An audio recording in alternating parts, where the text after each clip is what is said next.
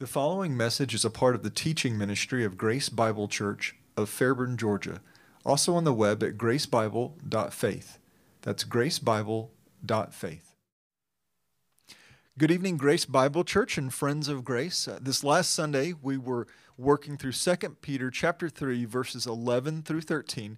2 Peter chapter 3, verses 11 through 13. This was our third and final engagement with 2 Peter 3, 8 through 13 as we've continued our progress through the book as a whole. Now, in this time, I provided a broad overview of Peter's two letters, more broad with the first one, then we narrowed our focus on the second letter, which is our primary point of attention. But I did that to establish a context and not only the context, but also a continuity, not only between the two letters, but to our passage, because in our passage, we're going to look at the expectation of the conduct of those who live with a view to Christ's return, to include the day of the Lord and the eternal state. But this wasn't something new to this immediate section. Rather, we've observed as we walk through 1 Peter and then through 2 Peter that he has a consistent focus on the eternal things and how they frame the present realities. And so in 1 Peter, if we were to frame the book very broadly, very generally, we might call it a letter that speaks to present suffering with a view to the fact that it will yield to future glory. And with that, we're pressed consistently to the nature and expectation of Christ's return and how that informs our conduct in our lives. We specifically drew out 1 Peter chapter 1, verse 13, how it speaks to the command that we're to live, to have a vantage point of view to Christ's return. And then verses 14, 15, 16, it continues to develop. Not only does that life direct us generally, but it directs us to holiness of life. And so those are matters that obviously are going to come up again in 2 Peter chapter 3, verses 11 through 13, a view to future glory, a view to Christ's return, and holiness of life and conduct. Now, again, we frame the book very, very largely, present suffering yielding to future glory. And then we slowed down a little bit and refreshed ourselves on the different chapters in 2 Peter. Again, we're looking at context and continuity of theme and development as they're going to inform our work in 2 Peter chapter 3. And we reminded ourselves that in 2 Peter chapter 1 that we were provided a foundation for believers, not unlike what we saw in 1 Peter chapter 1, a foundation and charge for believers. Chapter 2, we were introduced to the false teachers, which Peter severely rebuked. He exposed them, rebuked them, really was pretty firm with them, as was fitting. And then we hit chapter 3, and you have an exposure and rebuke of the mockers. And they were those who were specifically assaulting Christ and his church and his scriptures as it centered on the mocking of Christ's sure and promised return. And he really kind of closes that argument with really 8, 9, and 10 are kind of a wrapping up of that. He's addressed the folly of their thinking, the way they fail to appreciate the testimony of the scriptures. They don't understand the timing or the nature of the timing. And so we recognize that they don't have standing, especially as we view the arguments of the scriptures, the testimony of the prophets, the testimony of the apostles. And so we continued to work our way through. And then also as we walked through chapter 3, we noted something that we've seen in pieces, but we've kind of put it together here, as it were. So we've walked through these passages, but I wanted to demonstrate that as we've walked through 2 Peter chapter 3, that he's also given us 5 major points in redemptive history. And it kind of frames, I think, a good way to think about what he's addressing in verses 11 through 13. So we saw 5 points of time markers in redemptive history. Some of them have passed, one that we're in, some are yet to be. So the first reference we have is to creation. We saw that in verse 5. Second, we have a reference to the great historic cataclysmic judgment of the entire world with the Noahic flood. We saw that in verse 6. Then we have our present experience, namely that of the expression of God's patience, desiring for men to repent and to come to salvific faith before that fourth marker, which is the day of the Lord, something we gave no small measure of attention to last week in our work in chapter 3, verse 10. And then fifth and finally, where we came to this last week, we have the eternal state, the new heavens and new earth, and that's most precisely addressed in verse 13. So observing these major moments that frame history, our present experience and the future, we argued that Peter is drawing out that you don't properly understand our present world, nor that which is to come by way of judgment and ultimately the new creation, without first understanding those historic moments that have been addressed throughout the testimony of the Scriptures and that he's referenced to here. And with this, we specifically noted that part of his rebuke of the mockers was that they have a deficient argument, specifically as it centers on their lack of attentiveness to the historic truths that are articulated here. Peter explains in verse 5 that when the mockers mock in this way, it escapes their notice that by the word of God the heavens existed long ago, and the earth was formed out of water and by water, through which the world at that time was destroyed, being deluged with water. So we have those two markers, the creation and the Noahic flood. Peter says they have no regard to it. They're not remembering that in the proper sense. And then we address that just as it's imperative to understand these moments of history, so also having a view to the end of all things helps us better understand our present experience of sojourning in a world that's mired by sin, it's antagonistic to the things of God. So how do we understand that in view not only of history, but also to that which is to come? So we understand that these matters will come to a full and fitting conclusion.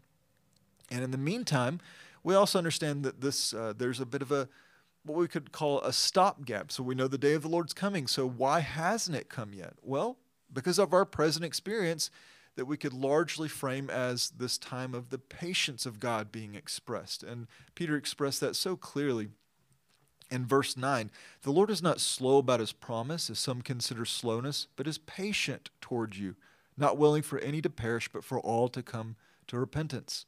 And that's where we are now, in this place that falls most immediately between two great judgments, the Noahic flood, the day of the Lord, and that falls between largely two creations, the creations of the heavens and the earth, and the creation of the new heavens and new earth. And these matters not only frame the chapter, but his statements that he makes in verses 11 through 13 that speak to not only the timing of Christ's return, that was more the emphasis on 8 through 10, but now more on the believer's conduct. And so that conduct is really, it helps us understand how these things inform it, again, with a view to judgment and with a view to creation on both sides of the spectrum.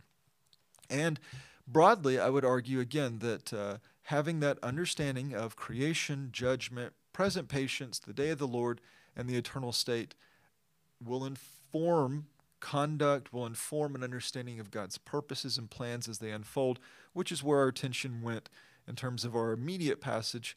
Since all these things are to be destroyed in this way, what sort of people ought you to be in holy conduct and godliness, looking for and hastening the coming of the day of God, because of which the heavens burning will be destroyed and the elements will melt with intense heat. And then obviously we'll go into 13 in just a moment. But with this framework in mind, particularly with his attention most closely fixed, not only to these larger matters, but most closely fixed on the day of the Lord, we observe that he frames the expectation of our lives and conduct. What kind of people I ought to be? And that almost sounds like a question. Some translations have actually even framed it as a question, but really we saw that grammatically that there's good precedent, good understanding, even passages such as 1 John 3, that we see that there's a like usage of this adjective, that it's forming an emphatic statement. It's not a question, what kind of people he ought to be? How do we understand? No, he's not asking what kind of people he ought to be, but declaring this is the kind of people that we are, a people of holy conduct, a people of godliness, and a people who are eagerly and expectantly looking for our Lord's sure and promised return. And in view of these things, we actually looked through 10 passages, and I know that might sound a little bit of an exhaustive treatment, but we wanted to walk through what does holiness of conduct look like? What does godliness look like? So we walked through 10 different passages in Peter's 2 letters, most of them in 1 Peter, and it packed examples of what exactly this life of holy conduct and godliness looks like, because what we saw was that it was clear how we can live, how we should live, how we are to live, But it was also really clear that these things are the normal experiences of life. It's just faithfulness. It's faithfulness in walking. It's how we think. It's how we conduct ourselves. It's how we engage others. It's how we work. It's how we live in our families. How we are governed and how we govern.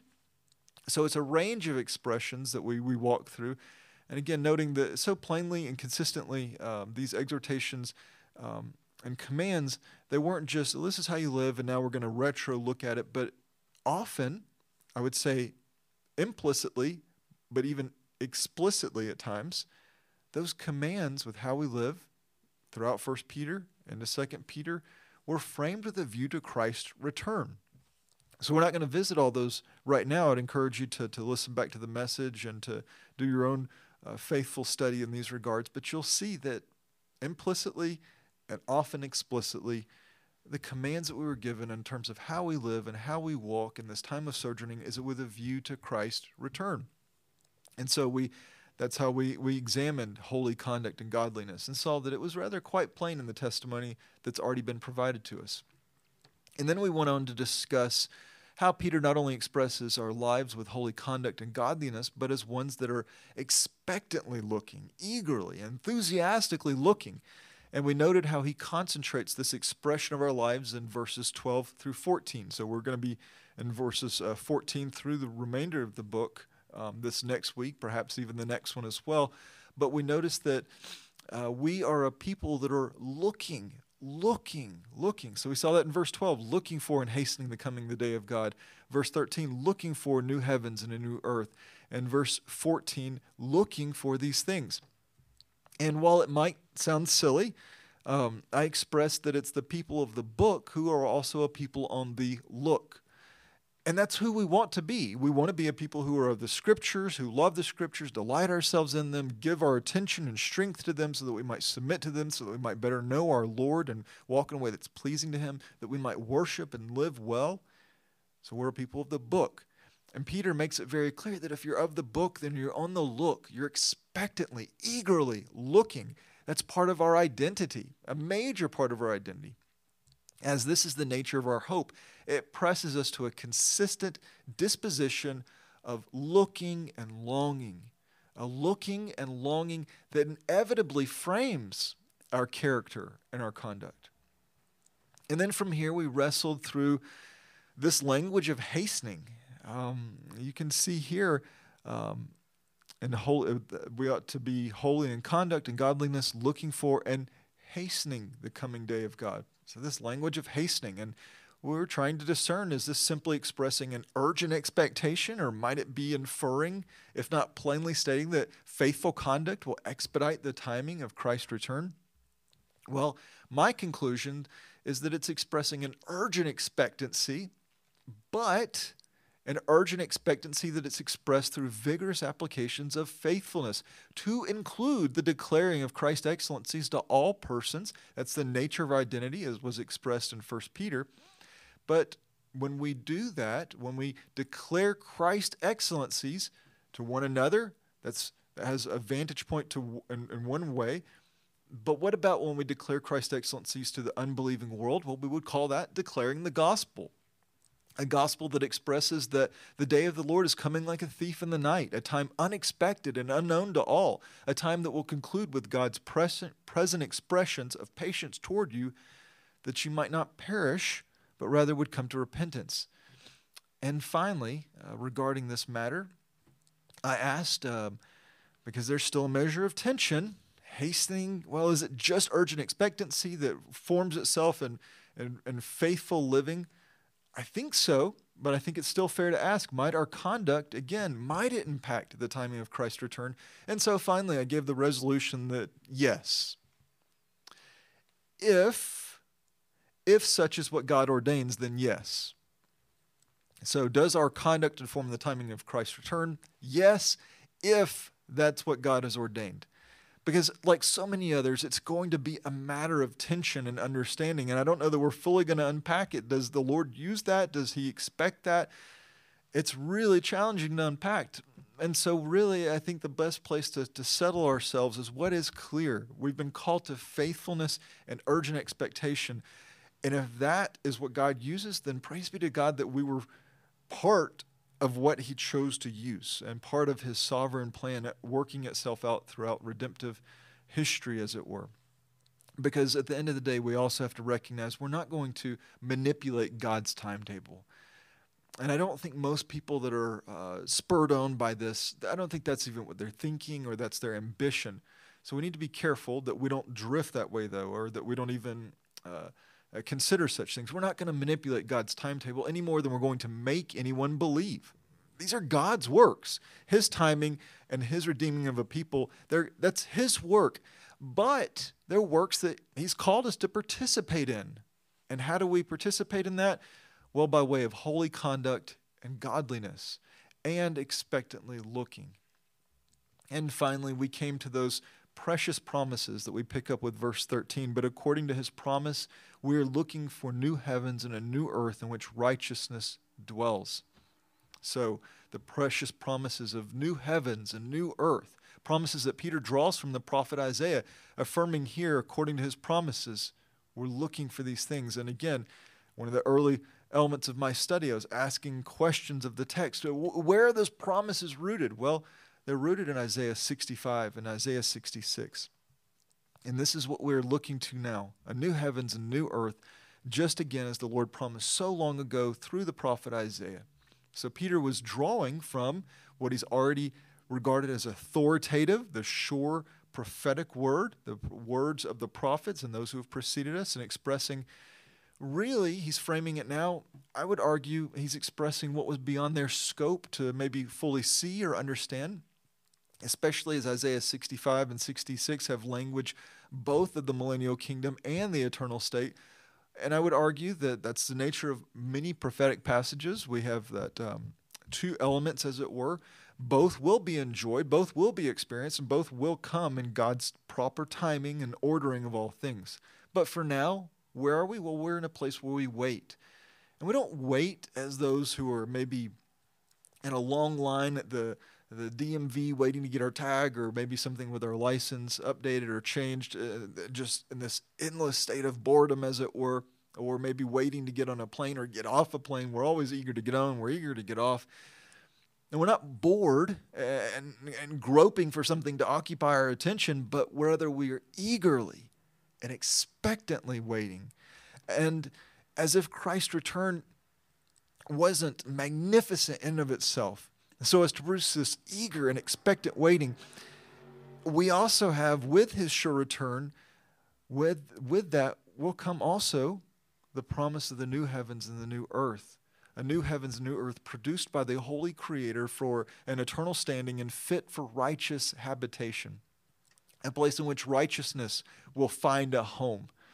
Because we know that righteousness, it's so strange in this present world, but it won't be strange there.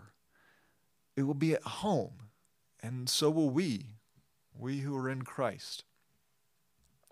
And so we concluded once more, here we are. This is where we are in God's unfolding plan between two magnificent and righteous and cataclysmic and judgments, and ultimately between 2 points of creation. The present creation that began some 6,000 years ago, and the awaited new creation in which righteousness will dwell. And we're eagerly looking. And again, this is where we are. We are a beloved people with a like faith to Peter and the apostles, a people who are longingly expecting our Lord's promised and sure return, waiting for his full and final and righteous judgment to be expressed, and waiting with a view to the instituting of the new heavens and new earth, a waiting that's invigorated by Christ's clear testimony of his return. And now all the more magnificently fueled by a view to this very moment. First, the culminating conclusion of the day of the Lord, and then the eternal state. So here we are, in the experience of God's patience, a patience that was extended toward all of us who are in Christ. The delay of, the apparent delay, the patience of God has been a season in which all of us who are in Christ came to faith, in which we pray many others would.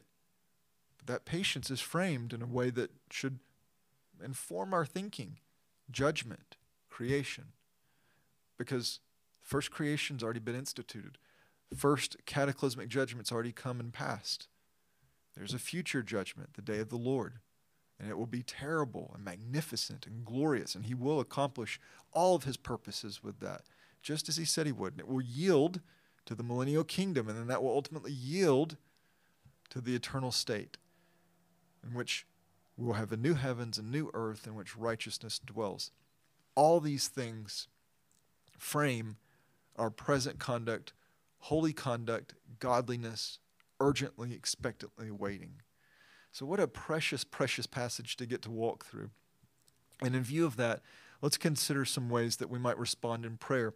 And I think it's fitting that most of our responses, I would encourage you toward praise and thanksgiving to God. Now, there's rooms for much more than we have here, much more praise, much more petition. And petition should be no small measure of attention, but I think praise needs to have its moment as well. So first, I would put forward, praise God for the clear testimony, exhortations, and commands that direct us to lives of holy conduct, godliness, and an urgent expectancy of Christ's return. Second, praise God for his clear and magnificent promises and their glorious range and transformative impact. Third, praise God that in due time he will not only deal justly with the wicked, the ungodly, and the unrepentant, but that he will also reward and bless his beloved. And finally, and I'm not even sure this is a sentence anymore, but I want to encourage you, let's pray in this way. Pray that as individuals and as the body of Christ, that we would be found faithful in our living, holy, and godly lives as we await Christ's return, to include declaring of the gospel to those who have not submitted to faith in Christ and who cannot join us in eagerly looking for his sure return. So these are some ways that we can respond in prayer. This is a high-level review also of our engagement with 2 Peter chapter 3, verses 11 through 13. I hope it was encouraging to you. I find this extraordinarily encouraging. And for those of you who want to follow and listen, maybe you weren't able to be here Sunday or you even want to just review the full message, I would encourage you to take advantage of every Monday. We load our Sunday morning sermon and Sunday school on our audio podcast every Monday. You can find that link through the website. The videos of our message, they're posted on Thursdays of, again, the Sunday morning sermon and the Sunday school lesson. And then if you're able to join us, we'll be here Wednesday in our prayer meeting. We're continuing to work through Psalm 119, verses 17 to 24. And again, just unpacking the glories of the scriptures, how we should think about it, how it should direct our lives of prayer, and obviously we'll give our attention to prayer. For those of you who are part of Grace Bible Church, I look forward to seeing and joining you in prayer. For those of you who are not, either because of distance or commitments to other local churches or otherwise, I would encourage you to remember that we have a promise to pray for anybody who submits items of prayer to us. We'll be glad to pray for a solid month, giving attention to any matters that come to us by way of prayer. We won't use that as a bait and hook to get you, gotcha, email you all the time. We might ask, would you like for us to continue to pray, or how are things progressed? Otherwise, after 30 days, we'll just hope the best in terms of what the Lord's purposes are for your life. But again, if you would like to contact us, we'll pray for you. That's a major part of what we do at prayer meeting. We should pray. We pray as a church body on Sundays. We obviously pray throughout the week. So again, hopefully these things are encouraging to you, and the Lord will use them to strengthen our walk and the expressions of faithfulness that he's called us to. All right, grace and peace to you all.